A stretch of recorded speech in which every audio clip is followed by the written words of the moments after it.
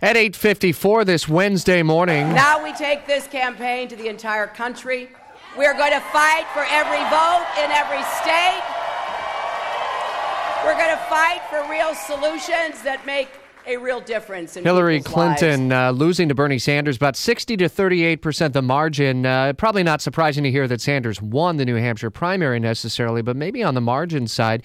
The dangers for Clinton going forward is the campaign for Democrats shifts to Nevada next, and the next Democrat debate is tomorrow night. Brad Coker, a pollster with Mason-Dixon here in Northeast Florida. What sort of dangers does Clinton face, or is she doing just fine so far?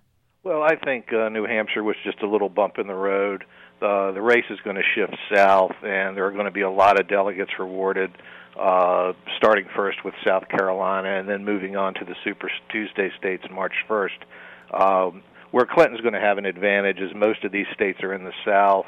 Most of the Democratic primaries in this South have a very large African-American vote, and the Clintons have long, deep roots with that community from earlier elections.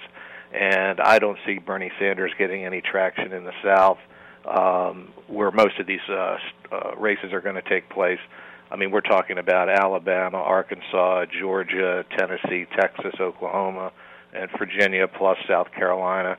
And I don't see Sanders winning any of those states against Clinton. With Donald Trump more than doubling up John Kasich and the rest of the field as the race shifts south as well on the Republican side, does he maintain that going forward into South Carolina? Well, South Carolina is going to be a bloodbath, and there's going to be two races going on. It's going to be Cruz versus Trump.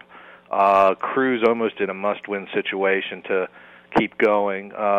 He could come close and keep going, but he really is going to need to beat Trump in South Carolina to slow his momentum.